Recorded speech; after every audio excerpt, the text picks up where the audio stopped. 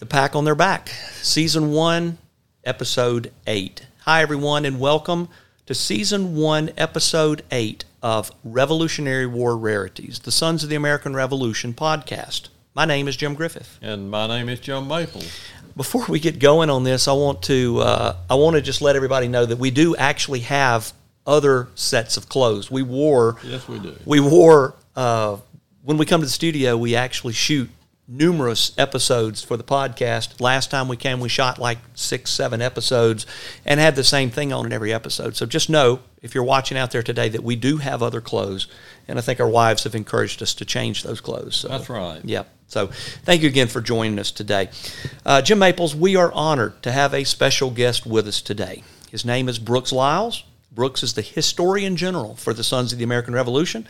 He's the National Commander for the Sons of the American Revolution Color Guard, and he is a Minuteman. And for those of you that don't know, the Minuteman Award is the highest award that can be bestowed upon a Sons of the American Revolution compatriot. Yes, Jim, Brooks is a longtime friend of the Sons of the American Revolution and works hard for the goals and objectives of this organization. Brooks Liles, we are very happy to have you with us today. Gentlemen, thank you so much for having me. I'm excited to be here today and excited for the Revolutionary War Rarities podcast. It is a unique approach you guys have towards enhancing our organization's education mission and our objectives, and I am very, very happy to be a part of it. I'd also like to recognize that Jim Maples of your team is a fellow Minuteman from the class of 2021. So I am very honored to be in that group of Minutemen with guys like Jim. Well, I have always been interested in the life of a Continental soldier. What did they carry? How far did they walk? What did they eat? What time did their day begin? Etc. Of course, I understand that the time when their day began or ended could absolutely depend on the battle situation that might be occurring on that particular day. But for an army that had to walk to every single destination, that meant that they could be walking hundreds of miles over a couple of weeks. That's why I'm interested in this question. How much stuff did they have to carry, and how was it transported? Well, thankfully, there's a lot of information available on this subject. You know, as a general rule, a Continental soldier would carry about 45 pounds of stuff with them. But this could vary depending on the type of units they were assigned to. Today, we're talking about a basic infantryman. An infantryman in a Continental Line unit. There were several categories of items that they would have carried: personal care items, sustenance, and weapons. Personal care items were generally carried in their haversack. Haversack was a canvas sack. May have had buttons on it to close it, may not have. Long canvas strap, it was carried across the shoulder, and all of his personal items and kit would have been carried in there. If he did not have a haversack, most guys had a haversack, but if he didn't have a haversack, he might carry a backpack. The items in the backpack, it would have been canvas. It would have had leather straps. He would have carried extra uniform, would have carried a bedroll or a blanket, those kind of things, and it would have been carried across his back just like a knapsack is today. Some of those basic items would have included, a blanket, extra clothing, a razor, a comb, a mirror, flint and steel for fire starting, candle holders, personal items like maybe a pipe and tobacco kit that he would carry with him, fishing line and hooks, and probably a knife. The total weight of these items come to around 20 pounds. Okay, so that was their personal care items that they carried. Let's talk about what they carried that would be considered a weapon. Flintlock musket, usually a European-made musket, regardless of the model and make, was generally around 10 pounds at the time of the American Revolution. They carried a cartridge box, which was generally a leather case carried on their hip. This box contained pre-made cartridges, which included black powder and a 1-ounce 66 caliber musket ball. A cartridge box could carry about 36 cartridges. Fully loaded, the cartridge box would weigh another 10 pounds. Then he carried a bayonet that weighed about another pound. On occasion, some soldiers might also carry a pistol, enabling them to get off more shots before they had to reload. And that's not all. They would always carry a canteen for water. These were made either from wood.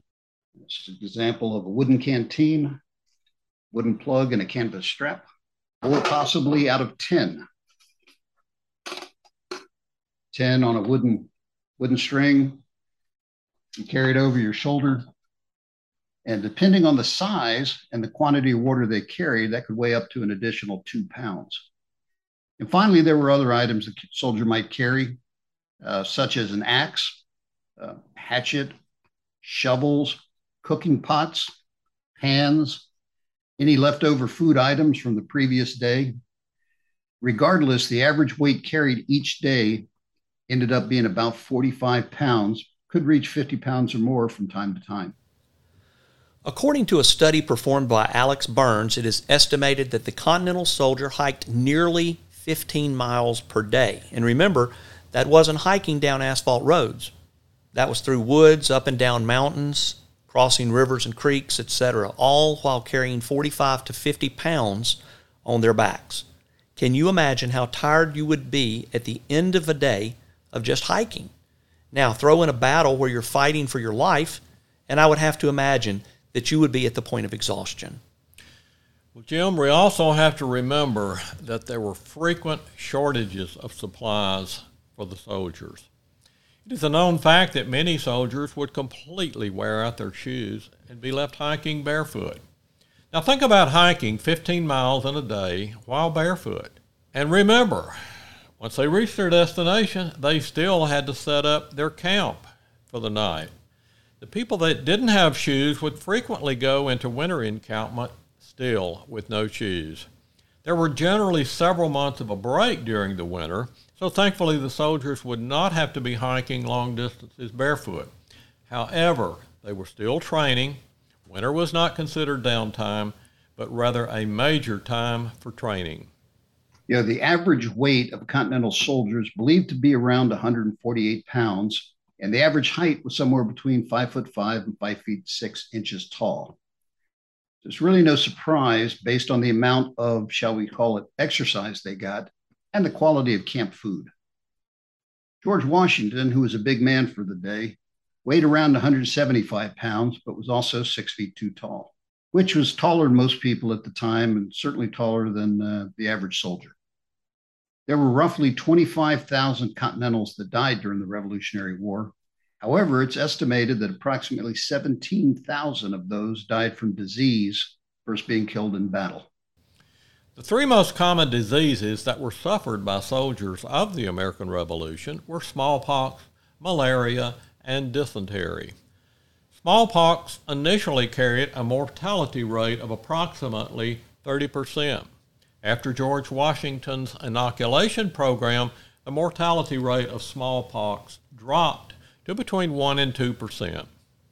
Malaria was common in the southernmost campaigns, but was treatable with cinchona bark, which contains quinine, is very effective against malaria. Finally, there's dysentery. Dysentery is caused by bacteria, but it was not fully understood at that time. Dysentery resulted in severe stomach issues, fever, weight loss, nausea, etc. Okay, Jim Maples, it is trivia time. Are you ready? Indeed. Let's go. All right, question number 1. We've talked about a lot of stuff today, but we haven't talked about what they ate. So, Jim Maples, what did they eat? Well, Jim, soldiers' daily rations included meat, beef or pork, bread, which was often hardtack, dry beans or peas, and a gill of rum or beer.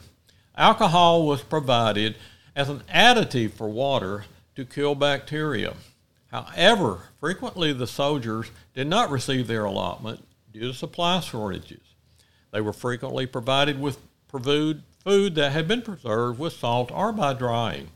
Milk, turnips, potatoes, onions, and fish might also appear on the menu, depending on the availability of those items. Soldiers might also hunt various game, as well as gather wild berries. Okay, so what was the enlistment period for the Revolutionary War? Well, Jim, enlistment periods varied. Initially, the enlistment period was 6 months to a year. However, that changed later in the war and ended up being for a period of 3 years or the duration of the conflict. And so it goes. The challenges faced by the Continental soldiers were excessive. They were fighting a superior army with more supplies, better weapons, more food. Disease was rampant and medical solutions were minimal. Physical demands were unbelievable. But these soldiers and their leaders wanted liberty more than they wanted creature comforts. So they fought, they walked and fought, and then they walked some more. And when the war was over, they walked home, many of them without getting paid. But they walked home free men of a free and new nation. They suffered every day to earn for us the freedoms we now have, and for that, we should be forever grateful. John Adams is quoted as saying, "Posterity, you will never know how much it cost the present generation to preserve your freedom. I hope you will make good use of it. If you do not, I shall repent in heaven that I ever took half the pains to preserve it." We, the sons of the American Revolution, are thankful for the sacrifices of those many Americans who gave us our country and our freedom, and we honor them today and every day. Brooks Lyles, we are thankful for you being a part of Revolutionary War Rarities. Thank you for your support. Thank you for helping to expand our footprint, and thank you for all that you do for the National Society, Sons of the American Revolution. Thank you, gentlemen. I've had a great time today, and I would love to join you again for another episode of Revolutionary War Rarities. Thank you so much. You're always welcome here, Brooks. I'm Jim Griffith. And I'm Jim Maples, and we thank you for joining us today. And please be sure to join us for the next episode of Revolutionary War Rarities Podcast. This has been a production of the National Society, Sons of the American Revolution, www.sar.org.